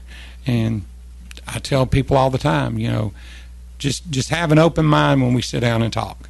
I'm sure you're probably going to tell me yes on this question. Mm-hmm. You probably have had people you've told, hey, I just don't think this is going to be a good thing for you. Yeah, I've done that. And I said, let me help you find somebody that can work with you. And I'll help them find an advisor. And that's what I do. I mean, if we're not going to be a good match, doesn't mean that I've got a friend over here that's in the business that could be a good match for them. Now, one thing I do that's different from a lot of advisors is I don't try to be the know-all of everything. I'm very good at what I do. I put a team together. And my team is going to be tax accountant and an estate planning attorney. And I work with 3 tax accounting firms, and I work with 3 law firms that have estate planning. And we sit down and we design the team. And then we meet, when I meet with a client, it's every 6 months. And if they need to meet with the attorney at that time, we set that meeting up. And, of course, they're going to meet with the accountant, and then when it comes around tax time or budget time, me and the accountant sit down with the client and we work out the budget for the next year. But you probably also have had somebody who really probably didn't have the funds to be investing. Right. Well, they had a higher expectation. We do the risk tolerance test. Okay. And I come back and say, hey, this is how you need to invest. Oh no, I've been watching Jim Cramer, or I get Kiplinger news, or I watch, I listen to Dave Ramsey, all that, and I'm not putting those people down, but that's not my philosophy. And here's what I want to do. Well, what's interesting about those is none of those guys are fiduciaries. They can advise however they want to advise, and there's no legal ramifications. I look at it and I say, hey, this isn't going to work. So I can't do this because it's outside your risk tolerance, and we need to find you somebody you can work with.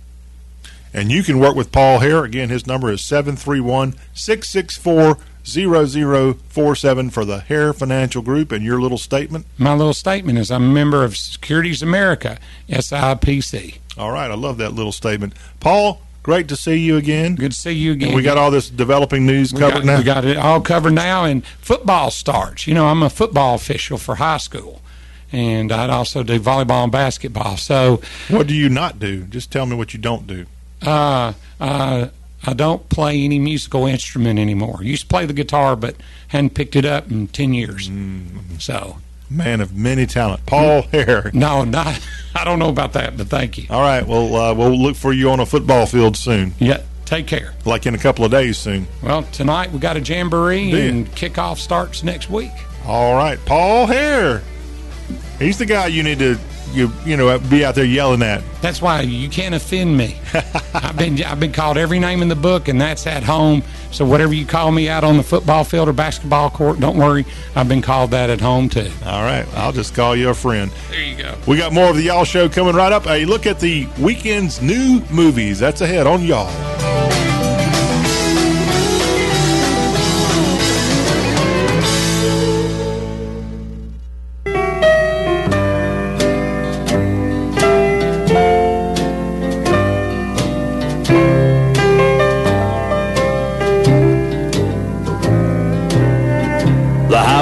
That wind and wander over mountains and valleys, deserts and plains. I guess I've drove about all of them. 'Cause for the past 25 years now, the cab of a truck has been my home. And it'd be kind of hard for me to settle down and not be on the go. Well, I remember the first truck I drove. I was so proud I could hardly wait to get home to show my wife and little boy. And my little boy was so excited like when he saw his first snow. But he wasn't old enough to say too many words. He just kept hollering, "Giddy up, go, Daddy, giddy up, go." So that's what I named the old truck, Giddy Up, Go. Oh, things wasn't too bad. Of course, I was gone a lot. And after about 6 years, I got home one day and found my wife and little boy gone. I couldn't find out what happened. Nobody seemed to know. So from that day on, it's been me and old Giddy Up, Go. I've made a lot of friends at all the truck stops, and some of them would kid me about my little sign. Of course, they knew where I got the name, because I told them about that little boy of mine. And how his first word about the truck was, "Giddy up, go." Today I was barreling down old 66 when up beside me pulled a brand new diesel rig. I hate to interrupt Red Sovine, but I got to, because we're not really a country radio station. We're a talk show, but we don't mind playing some music, and a good story song there, Giddy Up, Go. That went back to 1965. That went to number one for Red Sovine, born Woodrow Wilson Sovine in Charleston, West Virginia, back in 1918. We lost Red Sovine in 1980 at the age of 61, it looks like. Red Sovine and Giddy Up Go. His other big song was Why? Why, Baby, Why? That's a good song there. But Red Sovine music for you here on the Y'all Show, and a good story song about a trucker. Giddy Up Go. We want you to maybe consider Giddy Up going to the box office this weekend. We got some films that you should be checking out if you have the opportunity to sneak out and avoid both the rain and storms as well as the heat of the Southland. And got a couple of films. Ben Kingsley is in one of these new films hitting theaters this weekend. So a look at the weekend in the box office. We call this segment Dixie Cinema. And among the new releases here for this 11th weekend, the August 11th weekend, you've got the new movie Jailer. It is an action comedy that includes Jackie Schroff as part of the cast. Muriel Pondian is a retired jailer living happily with his wife, son, daughter-in-law, and grandson. His son, who is an assistant commissioner of police, goes missing while investigating this website just suddenly disappeared on me. Investigating the case of missing temple idols and is presumed dead. The story is about how the man goes toe-to-toe against Varma, the mastermind behind a large-scale smuggling of temple idols and treasures. All right. I'm sure you're going to be rushing to the cinema to see Jailer this weekend, as it is a new film out on this 11th day of August 2023. Elsewhere, other movies that are making their debut this weekend at the cinema, you have the new film, let's see, I told you about Ben Kingsley being in one of these movies. You have, my thing's all messed up, I apologize. A new film called The Last Voyage of the Demeter. A crew sailing from Carpathia to England find that they are carrying very dangerous cargo. And that is out this weekend, and it stars Corey Hawkins, Liam Cunningham. The Last Voyage of... This is not, in my opinion, sorry if I'm going to go out on a limb here, this is not exactly, I think, the most blockbuster weekend at the box office, but that's just me. I could be wrong. It could be wrong. I've already told you about two films that I doubt too many of you are going to be breaking your neck to see.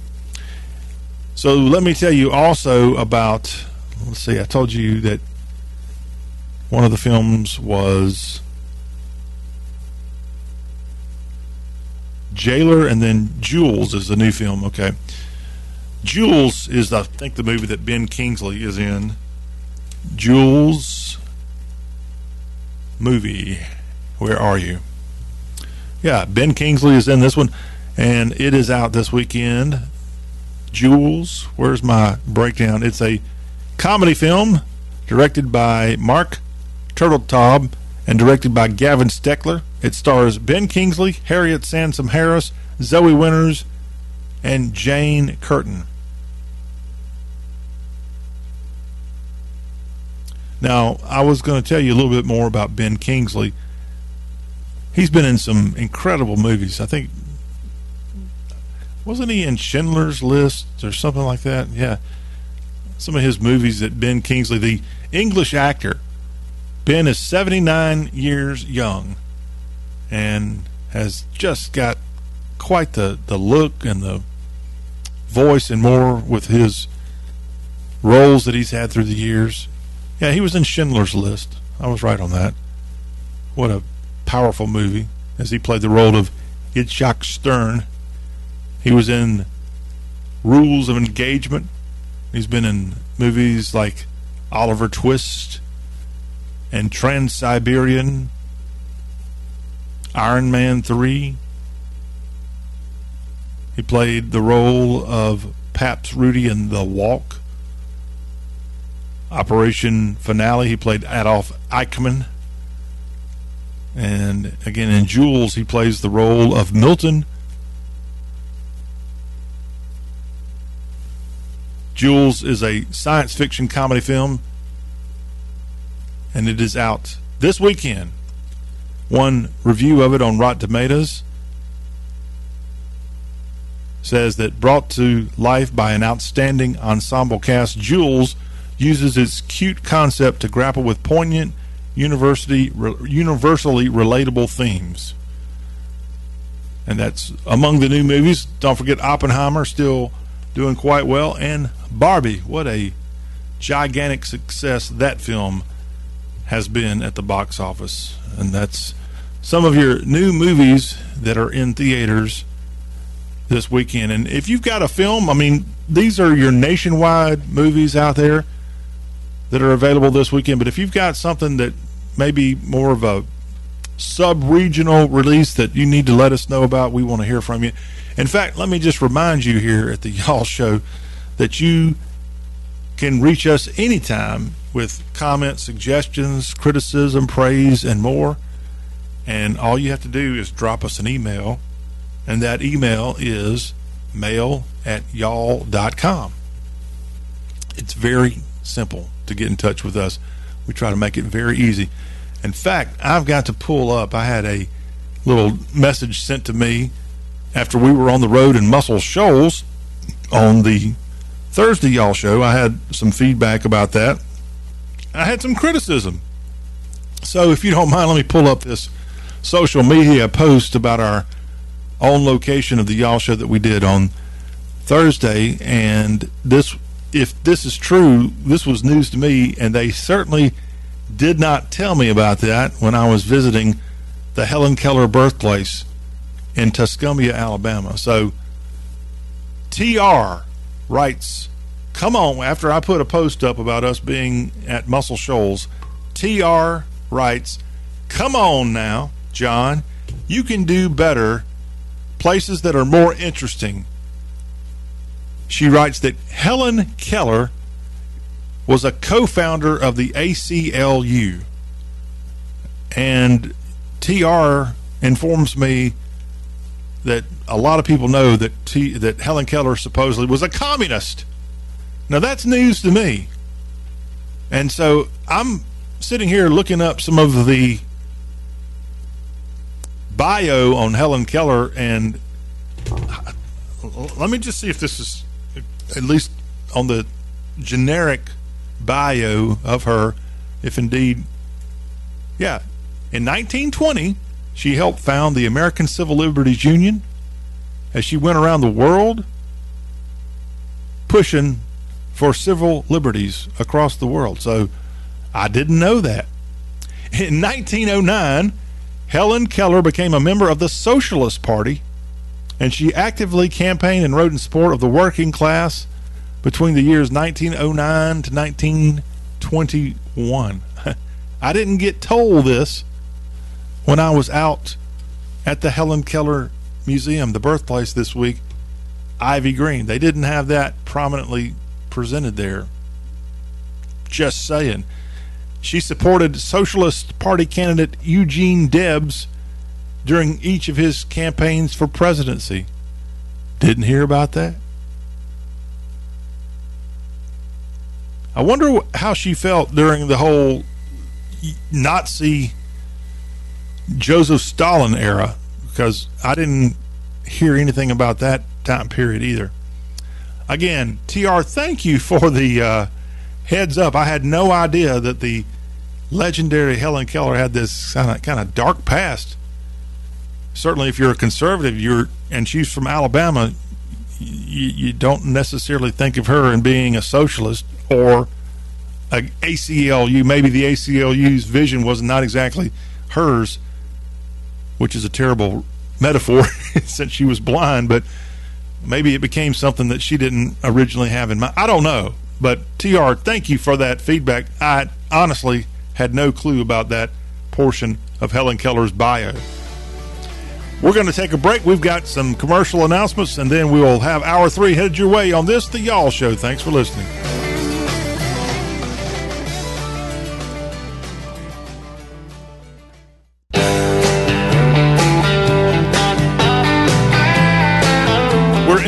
final hour of this Friday edition of the Y'all Show. It is time for everybody to get those vocal cords going and sing along. It's Party Crowd. She couldn't keep from crying when she told me goodbye. But I knew the Lord, it was breaking her heart that she was breaking mine. So for the sake of her feelings and the sake of my pride, I told her not to worry about me. So I'm sitting here soaking up the neon lights, misery, looking for some company. And tonight I'm looking for a party crowd, slamming them back and laughing out loud with the smoke so thick the blues can't hang around. With the jukebox jumping like I just don't care. If they're dancing over here or fighting over there, I'm making the rounds, looking for a party crowd. It'll dawn on me tomorrow, wherever I wake up, I'll look back and try to recall just where the heck's my truck. So take my keys and lock them up tight and let the good times flow. And I'll worry about tomorrow when it comes to light. The night's still young and I'm on the road tonight. I'm looking for a party crowd, slamming them back and laughing out loud with the smoke so thick the blues can't hang around. With the jukebox jumping like it just don't care. If they're dancing over here or fighting over there, I'm making the rounds, looking for a party crowd. And here we go. The weekend is upon us. And here at the Y'all Show on our final hour of our week, we have a good time for this little moment we call Party Crowd. Oh, it's August, and we want to have a good old time. So help me. We can have a good time right now by singing along to David Lee Murphy. And laughing out loud with the smoke so thick the blues can't hang around. Oh yeah, a little louder, little louder. The jukebox jumping like it just don't care. If they're dancing over here or fighting over there, I'm making the crowns and looking for a party crowd. One more time with enthusiasm. I'm looking for a party crowd, slamming them back and laughing out loud where the smoke's so thick the blues can't hang around. Congratulations to David Lee. He and others like Keith Urban just got installed into the National Songwriters Hall of Fame. Not bad. Not bad at all. We're back on the Y'all Show. And yeah, if that doesn't put a smile on your face, then that's on you, buddy. That's definitely on you. We're here on the Y'all Show, powered by y'all.com, on the program that is truly the South's program. We broadcast Monday through Friday. If you're just now finding us for the very first time, we are a show that is Southern in nature, and we don't apologize. We definitely lift our head up high when we talk about this part of the world called the South, and we hope that you also get that same feeling of Southern pride that maybe the South is where things happen, that we lead the way in terms of culture, and heck, I would even throw intellect in there if you don't mind. I'm not part of that, but we want the rest of the world to know just how awesome Dixie is. And here, each time we get together on the Y'all Show, I think we do a pretty good job of doing that. So thank you, everybody, for being a part of our little program called the Y'all Show that you can find on radio stations. You can find it in podcast form. We're on Spotify, the iHeartRadio app, the TuneIn app. We're also in Apple Podcast and Apple iTunes, and at y'all.com. Thank you for being a part of our program.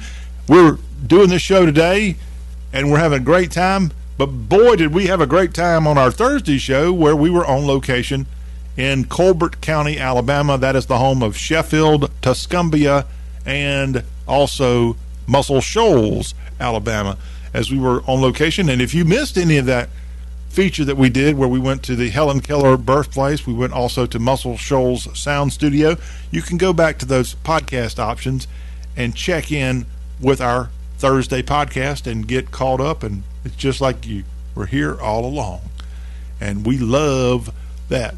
So in this section of the Friday show, we get it going with a little fun with David Lee Murphy, and then we have another song that we throw in here in what we call the Friday Free for Y'all.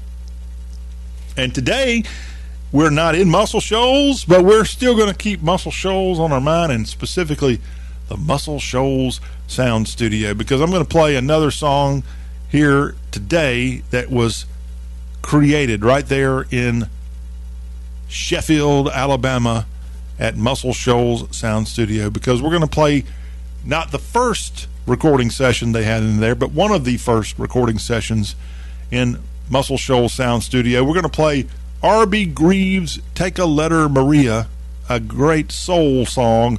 Going to play that one for you in a second, but let me remind you here for a second a little bit about Muscle Shoals Sound Studio.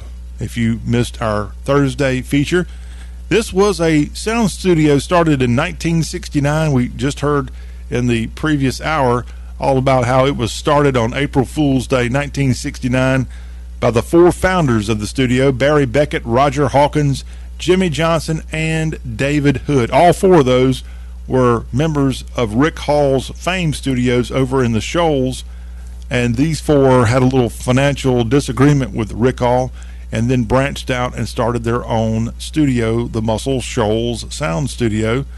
And these four, commonly known as the Swampers, because of their Muscle Shoals sound, opened up this studio at 5614, or I'm sorry, is it 56 or 3614?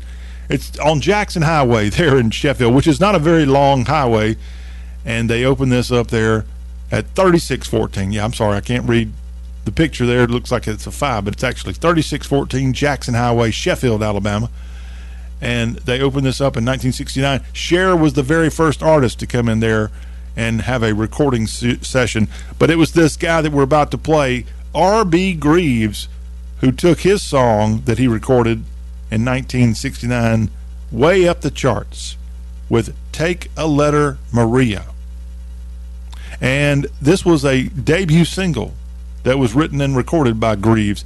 Greaves was actually born outside of this country, but he has southern roots for sure.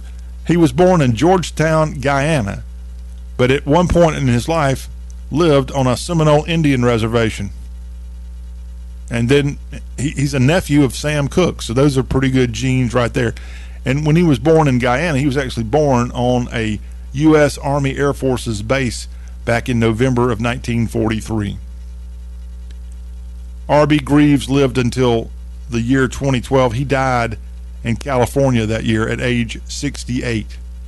But this was his debut song that he put out back in the late 1960s, Take a Letter Maria. And it was released under the name R.B. Greaves, produced by the president of Atlantic Records at that time, Ahmet Ergulen. The song is the story of a man who learns of his wife's infidelity and dictates a letter of separation to Maria, his secretary, who the last verse suggests may become his new love. So a powerful song here from R.B. Greaves. His name was Ronald Bertram Greaves III, and had success with this song as it hit number 2 on the Billboard Hot 100 chart in 1969, and this song sold 1 million copies, earning a gold record certification from RIA. It also reached the top 40 in the early 1970 chart too. So R.B. Greaves with this song, recorded at Muscle Shoals Sound Studio, and so this was the first big hit, if you will, that came out of that Jackson Highway location in Sheffield, Alabama. And here on the Y'all Show, we're going to have a little letter of great music coming from R.B. Greaves. Take a Letter, Maria. As I got home about 10:30, there was the woman I thought I knew in the arms of another man. I kept my cool, I ain't no fool. Let me tell you what happened then. I packed some clothes and I walked out, and I ain't going back again. So take a letter, Maria, address it to my wife. Say I won't be coming home, gotta start a new life. We'll take a letter, Maria, address it to my wife. Send a copy to my lawyer, gotta start a new life. You've been many things, but most of all, a good secretary to me. And it's times like this I feel you've always been close to me. Was I wrong to work nights to try to build a good life? All work and no play has just cost me a while. So take a letter, Maria, no, address it to my wife. Say I won't be coming home, gotta start a new life. We'll take a letter, Maria, address it to my wife. Send a copy to my lawyer, gotta have a new life. When a man loves a woman, it's hard to understand that she would find more pleasure in the arms of another man. I never really noticed how sweet you are to me. It just so happens I'm free tonight. Would you like to have dinner with me? We'll take a letter, Maria, address it to my wife. Say I won't be coming home, gotta start a new life. Oh, take a letter, Maria, address it to my wife. Send a copy to my lawyer, gotta have a new life. We'll take a letter, Maria. And how about that? Some music from 1969 from R.B. Greaves. That was recorded at the Muscle Shoals Sound Studio in Sheffield, Alabama. The first big hit to come out of that Muscle Shoals Sound Studio, and a couple of the guys who founded that studio right there playing on R.B. Greaves' song. You had David Hood on bass, Roger Hawkins, one of the co-founders, on drums, and Barry Beckett on electric piano. Interesting note, one of the vocalists in the background singing behind Greaves, Donna Jean Thatcher. And I didn't know until I was there at Muscle Shoals Sound Studio this week on my tour. I didn't know anything about Donna Jean Godshow is her name now. And she actually started out as a secretary there at, or in answering phones at the Muscle Shoals Sound Studio back in the 1960s. And somehow or another, she had a chance to start doing a little singing. And this lady, who was born in Florence, Alabama in 1947, ends up getting a chance to sing on some songs like Take a Letter, Maria. And next thing you know, she's singing on When a Man Loves a Woman by Percy Sledge. And she's also called by Elvis to sing on Suspicious Minds. She would end up meeting Keith Godshow, a Grateful Dead member whom she married in 1970 and moved to California, and she got introduced to Jerry Garcia, and this lady ends up being a member of the Grateful Dead. From Florence, Alabama, Donna Jean Godshow. And from what I got told the other day, she's in the Rock and Roll Hall of Fame. Inducted in 1994 as a member of the Grateful Dead. She resides, she actually lives in the Shoals now. She lives in Killeen, Alabama, which is in Lauderdale, or Killen rather. Killen, Alabama in Lauderdale County. Just, I guess it would be upriver from Florence and the city that she was born. And she's an active member of the Muscle Shoals music scene. And she still does some touring. Donna Jean and the Donna Jean Band is what she's doing. But how about that? This lady who went from just being a office person there at Muscle Shoals Sound Studio, goes from there to a member of the Rock and Roll Hall of Fame and a member of the Grateful Dead. Her husband, let's see here if I can't figure this out real quick, Godshow. Keith Godshow, believes, was her husband. He died in 1980. Okay, so that explains why she's likely back in Alabama and a widow. But anyway, interesting stories that you can find about music across the Southeast, and I had no idea about the story of this Grateful Dead member, and we salute her, and of course R.B. Greaves, who we just heard that song, Take a Letter Maria, some really awesome 60s music that we have for us, courtesy of Muscle Shoals Sound Studio in Sheffield, Alabama, and all the great songs that came out of that spot there and at Fame Records just down the street.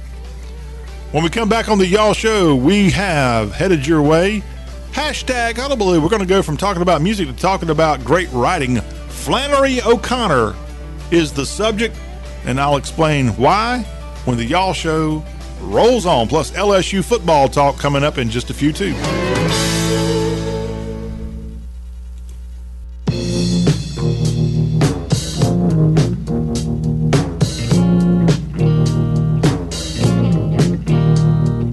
Feeling better now that we're through.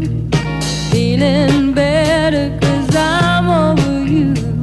I learned my lesson and left a scar. Now I see how you really are. You're no good, you're no good, you're no good. Baby, you're no good. I'm gonna say it again. You're no good, you're no good, you're no good. Baby, you're no good. I broke a heart that's gentle and true. Well, I broke a heart over someone like you. A beg his forgiveness on bended knee. I wouldn't blame him if he said to me, you're no good, you're no good, you're no good. Baby, you're no good.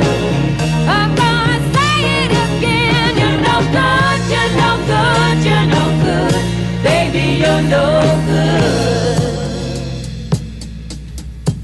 Little Linda for you here on the Y'all Show as we're getting this final hour just about wrapped up here. Going to talk some hashtag Hullabaloo in this segment, and then we got LSU football in a big way before we get out of here for the weekend, as we'll be walking through the Tigers 2023 schedule, telling you a little bit about some of the predictions coming in for Brian Kelly's ball club, the defending SEC West champion LSU Tigers, by the way. Tiger bait, Tiger bait, Tiger bait. Yeah, we'll have all that coming up in just a few minutes here on Y'all. But we have this segment of the show devoted to hashtag Hullabaloo. And we go to Kathleen Gerard, a writer and bookworm who's active on social media. And she has put up a post that we want to share right here on the Y'all Show. And she put this up on X, and her tweet on X says, "Truer words were never spoken. Long live the spirit of great writer and Catholic Flannery O'Connor." And Kathleen Gerard is essentially retweeting something from Michelle Mayer, who's on X with the account Mary, M-A-R, 497-43095. I wonder if that's her social security number or her telephone number. Can't figure that one out. But that's her account. And her profile says, "I am a married Catholic woman who adores the traditional Latin Mass.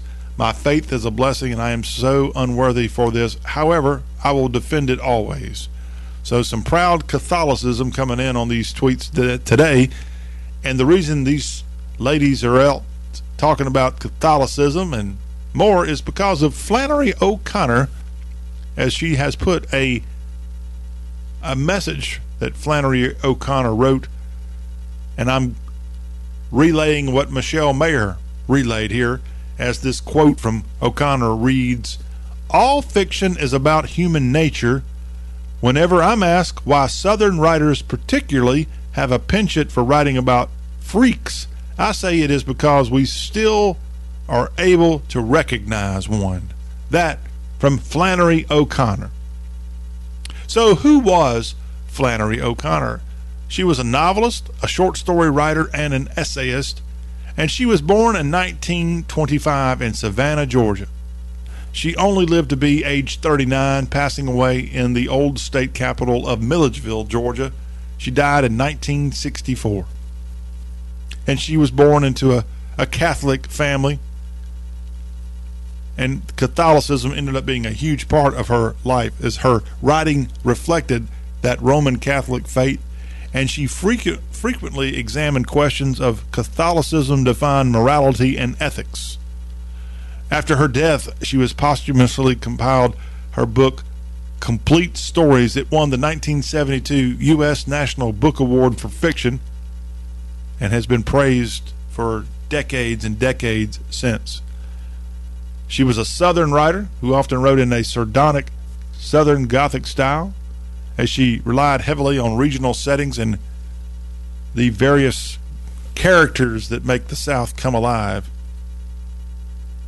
I have not personally read Flannery O'Connor, born Mary Flannery O'Connor, her birth name there. But her family, when she was 15 years old, they moved to Milledgeville from the Savannah area, which is more in the central part of the state. And her father ended up dying just after the move. Her mother and Flannery decided to keep staying in Milledgeville, and her family ultimately moved to a place called Andalusia Farm, which is now a museum dedicated to Flannery O'Connor's work. She went to school at Georgia State College for Women, which is now the Georgia College and State University, graduating in 1945 with a BA in Sociology and English Literature.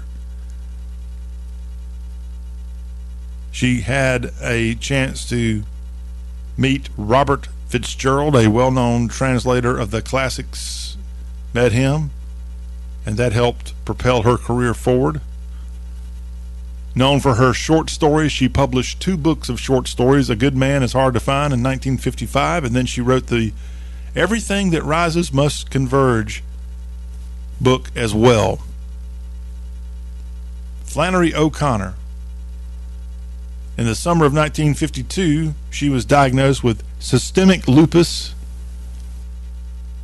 which her father had as well, and she remained from 1952 on, she remained on the farm there, Andalusia, in the Milledgeville area. She lived there and did not leave there for years. She died in 1964, so it sounds like she did not leave there for 12 years because of her lupus. Just a terrible thing. There's a PBS documentary about her called Flannery that you might have seen, and explains the impact lupus had on her work. And in fact, they give lupus credit for inspiring her work, as writer Alice McDermott said that it was the illness, I think, which made her the writer she is. Flannery O'Connor completed more than 24 short stories and 2 novels while living with lupus. And her death again happened in 1964, caused by complications from a new attack of lupus following surgery for uterine fibroid. She's buried in Milledgeville at Memory Hill Cemetery. So her legacy is that she was one heck of a short story writer and more, but also one of the things that made Flannery O'Connor stand out was she was this devout Catholic. And for years, in the late 50s and early 60s, she wrote more than 100 book reviews for 2 Catholic diocesan newspapers in Georgia, the Bulletin and the Southern Cross. And in her writings, she often brought in Catholicism. A prayer journal that O'Connor had kept during her time at the University of Iowa was published in 2013, and it included prayers and ruminations on faith, writing, and her own relationship with God. Flannery O'Connor getting the attention here today because some ladies out on X were talking about her, and we thought we would take a moment to introduce you, if you're not familiar with her work. Flannery O'Connor, the Savannah-born, Milledgeville-raised. Milledgeville was the town and area that she died in 1964, and she's considered one of the great Southern writers. And today we give special tribute to her, and we appreciate those on social media who brought Flannery O'Connor's name to our attention on this, the Friday Y'all Show. Let's move on here on the Y'all Show and tell you something more on the fun lines. This comes to us from Carrie, which is on X with the account @your_mother, and mother has an extra R in there, @your_MOTHERR. And Carrie is a Jesus-loving wife and mama of 2 and a pet mom to 17. Woo, that's a lot of pets. And Carrie has put out a fun tweet here that we wanted to share with you. And it is a graphic that shows the South's 12 seasons. Did you realize we had 12 seasons here in Dixie? Well, it sure appears that we do, according to this tweet coming from Carrie.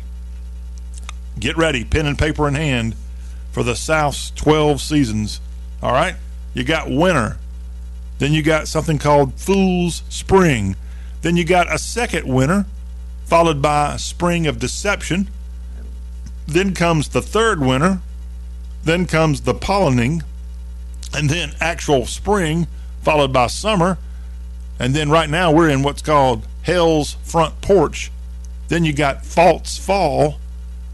Then second summer, and then actual fall. Those are the 12 seasons that we enjoy here in the South, from winter to actual fall, and sprinkled in there you got pollinating and Spring of Deception, and then what we're enjoying, if you want to call it that right this moment, Hell's Front Porch. That's a great name for the time period that we're in right now of the year. So enjoy Hell's Front Porch, y'all, right here as we are midway through the month of August. We'll take a break here. When we come back on the Y'all Show, we're going to turn our attention to Baton Rouge and to Death Valley, because that's where dreams go to die on Saturday nights in the fall. And we'll let you know about Brian Kelly's ball club as they're getting ready for year 2. It was a pretty darn good year 1 for Coach Kelly, who had come over from Notre Dame, leading LSU to the SEC championship game. We'll have a preview of LSU football 2023 when the Y'all Show wraps up this Friday edition.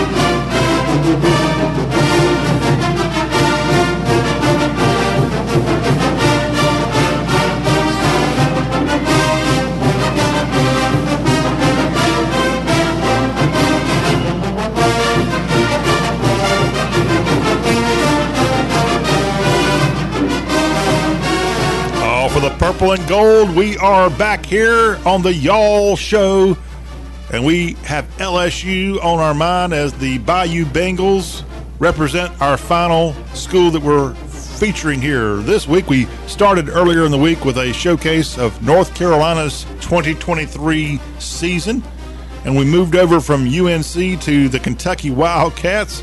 On the Wednesday Y'all Show, we told you all about what's going on with the Florida Gators, and then on the Thursday Y'all Show, we told you about the 2023 edition of Baylor Bears football. And today we're on our 5th stop this week, and we're stopping off at Baton Rouge, where the LSU Tigers are our featured school, and Brian Kelly's ball club looks to get back to Atlanta and maybe even take it a step further and get into the college football playoff. We are the Y'all Show, and we are on a journey across all of the Southeast, getting you ready for the start of college football in just a few days.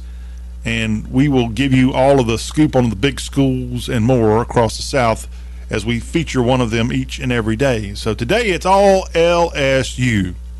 Go Tigers.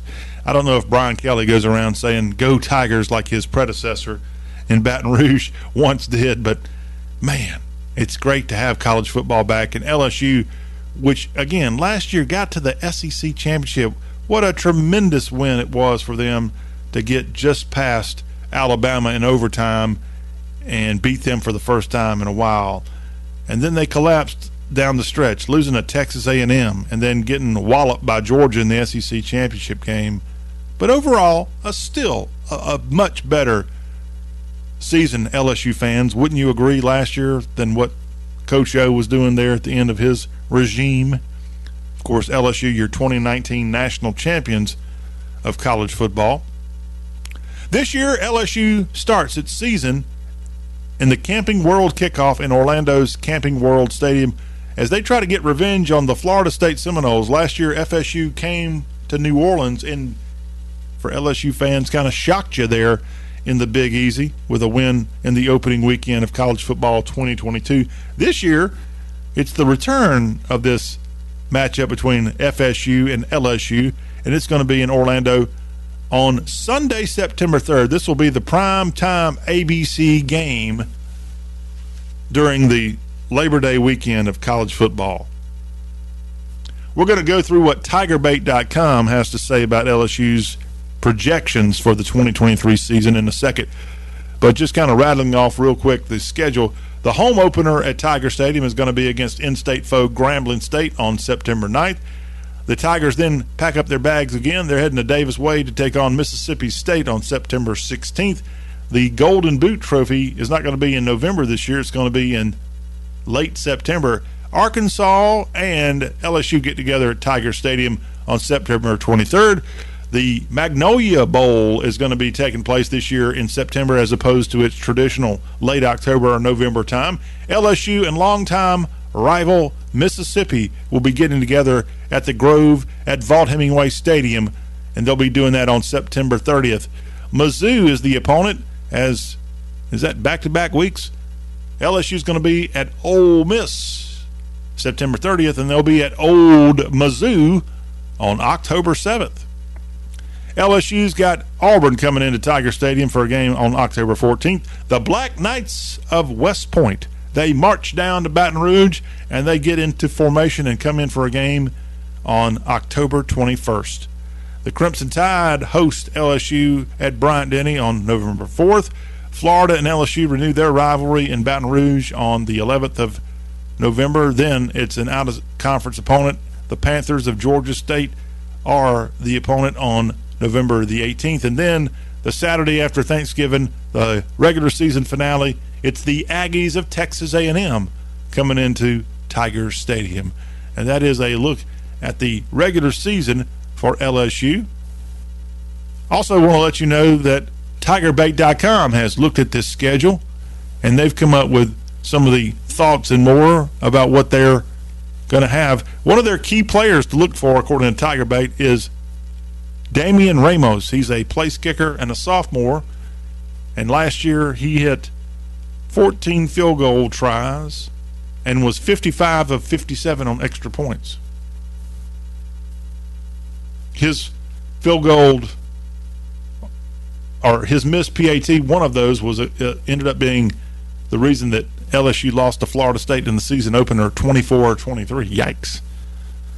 They've got the key game on the schedule as Alabama. That's November 4th. And that's going to be a big one, big one, big one. As far as what they predict for the schedule, for the total wins and more for LSU in 2023, they see at TigerBait.com a final record for LSU, the win total at just over, they've got it at 9.5. We'll round up. They've got it at 10 wins for LSU in 2023. So that means they got 2 regular season losses. Are we going to put down Alabama as one of them? And I don't know. I'm not sure they're going to lose but one game on this schedule. I think they could easily get that return victory over A&M. They should not lose to Georgia State. They ought to beat Florida at home. There's no reason they should lose to Army. They've got Auburn coming into Baton Rouge with a new coach. There's no reason they should lose to them. Mizzou's not that great. Yes, Lane Kiffin's going to have Jackson Dart coming into Tiger Stadium for the first time as a Mississippi QB. LSU should win that one. It ought to be a prime time Saturday night game. Arkansas comes into Baton Rouge. I don't see MSU and Starkville as a big challenge, but there is a new coach. Here's the reason that one might be scary. They've already announced the kickoff for that LSU Mississippi State game. It's going to be an early game, and those are never good if you're an LSU fan. That's going to be the good old Jefferson Pilots traditional time period of the time that Mississippi State, Mississippi, and Vanderbilt always got that good old 11 o'clock Central Time kick. That's when this one's going to be, when LSU and Mississippi State get together on the 16th of September. And I think they'll be able to knock off Grambling State, pretty sure. So, look, Tiger Bait, I know you are actually biased toward the Bayou Bengals, but I think you're a little off there. I'd say win total more like 11 for LSU. So, yeah, LSU fans, go ahead and get your national championship tickets. Brian Kelly doing a good job. Speaking of Coach Kelly, let's go in and hear from practice earlier in the week, him talking about his football team, how they practice, and how things are looking along the Bayou. Here is the second-year head coach of the LSU Tigers, Brian Kelly. Again, we got a long way to go. We've got to continue to work on our conditioning level in these elements, and looks like the weather is going to cooperate. Looking at the long-range weather, I think we're in for a very warm August. So I think this is going to continue, and we'll be smart. We'll be careful with our guys, but we're going to continue to build on what we need to do to be ready for, our opener in Orlando, which I can guarantee is going to be extremely warm. So with that, I'll open up to questions. Hey, Coach, over here. Matthew Bruni with On 3. The cornerback position with guys like Ashton Stamps, LaTerrence Welsh getting reps, Deuce Chestnut, just what have you seen from all of them as you continue to evaluate? Yeah, I think I see what you guys see. I mean, I think that, Deuce is a guy that's got a lot of football, Power 5 football. He's played a lot of winning football. He's competitive, smart. And so you're getting a veteran player there. Obviously, he had the surgery, so we didn't see a lot of him in the spring. But, the things that really stood out for us in our evaluation was that he was a smart player, savvy, short tackler, and was always around the ball. And that's starting to kind of show itself here early on in camp. And, again, we're 5 days in, so I'm not ready to make any kind of bold statements, but he's making progress. LT is, I think he's built on, his spring performance. His spring game was outstanding. He's had a great summer, and he continues to get better each and every day. Ashton's a true freshman who put on, a lot of weight. I think many of you remember us recruiting him. He was a bit, I would say, underweight at the position for us, and we were excited about his competitiveness and his athleticism, but we challenged him to get after it in the weight room, and he certainly did in the off season and then this summer, and he looks the part. He's doing a really good job as a true freshman. All right, that was head coach Brian Kelly of the LSU Tigers at his media presser and his availability that he had earlier in the week as his Tigers, again, inching closer to the start of the 2023 season, where they will begin at Camping World Stadium in Orlando on that Sunday night of Labor Day weekend. It's FSU and LSU. Going to be a good one. 6:30 Bayou Bengal time. That would be Central time when this one gets kicked off on ABC. The return of college football is just days away. And as we wrap up our college football spotlight for this Friday, talking more about LSU, we got to talk about the traditions of Louisiana State University, and specifically when it comes to football. And one of the great traditions is night games inside Tiger Stadium. This is a tradition that goes all the way back to 1931 when LSU played Spring Hill, and they got the big victory over Spring Hill, 35-0 in 1931. Other traditions, that Tiger Stadium also has a nice little moniker, Death Valley. And that comes in 1959 when LSU got that nickname for Tiger Stadium. Death Valley, where dreams come to die. Yeah. Other traditions of LSU include the Tiger mascot, the live Tiger, and the real Tiger, Mike the Tigers, who we're talking about. That is certainly a wonderful game day thing that LSU has. The tailgating outside of Death Valley is to behold. Of course, Louisiana is going to have wonderful food from all the great Cajun dishes and more. You can find that at an LSU football game. Also, you have as a tradition the Golden Girls from Tigerland. That's the kind of ladies out there on the field with the band that are so beautiful. I mean, absolute stunning seeing those LSU Golden Girls. And then love the fans getting involved. They've got the taunt of Tiger Bait that they yell at opposing fans. Then they have the chant that they reserve for their biggest rival historically at LSU. That would be the Johnny Rebs of Ole Miss. And LSU fans love to say, "Go to hell, Ole Miss." And LSU gets the return back to them from the fans in red and blue that say, "Go to hell, LSU." It's a great tradition between these two schools. Also, you've got the 5-yard lines that LSU has. They have the markings on not just on the 10, 20, 30. They got them on every single freaking line going up. Somebody spends a lot of extra money on paint within the LSU athletic department. They also wear white jerseys for the most part at home. The Chinese Bandits is a great tradition at LSU, and just the goal posts are a tradition there. They are chock full of tradition in Baton Rouge, and today we are extremely happy to tell you all about LSU football as it gets ready for its 2023 season. We'll have a whole slew of new schools to tell you about next week when we get together on the Y'all Show. As we wrap up this hour of the Y'all Show, I want to let you know that you've got NFL preseason games taking place on this Friday, and games today include Packers and Bengals, Giants and Lions, Falcons, Dolphins, Steelers and Buccaneers get together, Commanders and Browns, as well as Broncos and Cardinals. That's the Friday lineup of the NFL.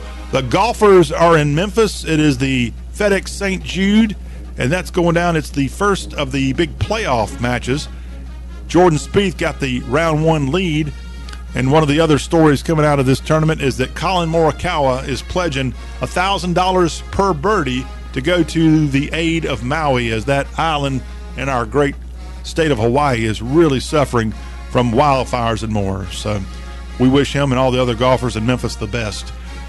Thank you for tuning in to Y'all Show. We will be back here Monday with a program all about the South. Until then, y'all have a great week. This show powered by y'all.com. We'll see you Monday.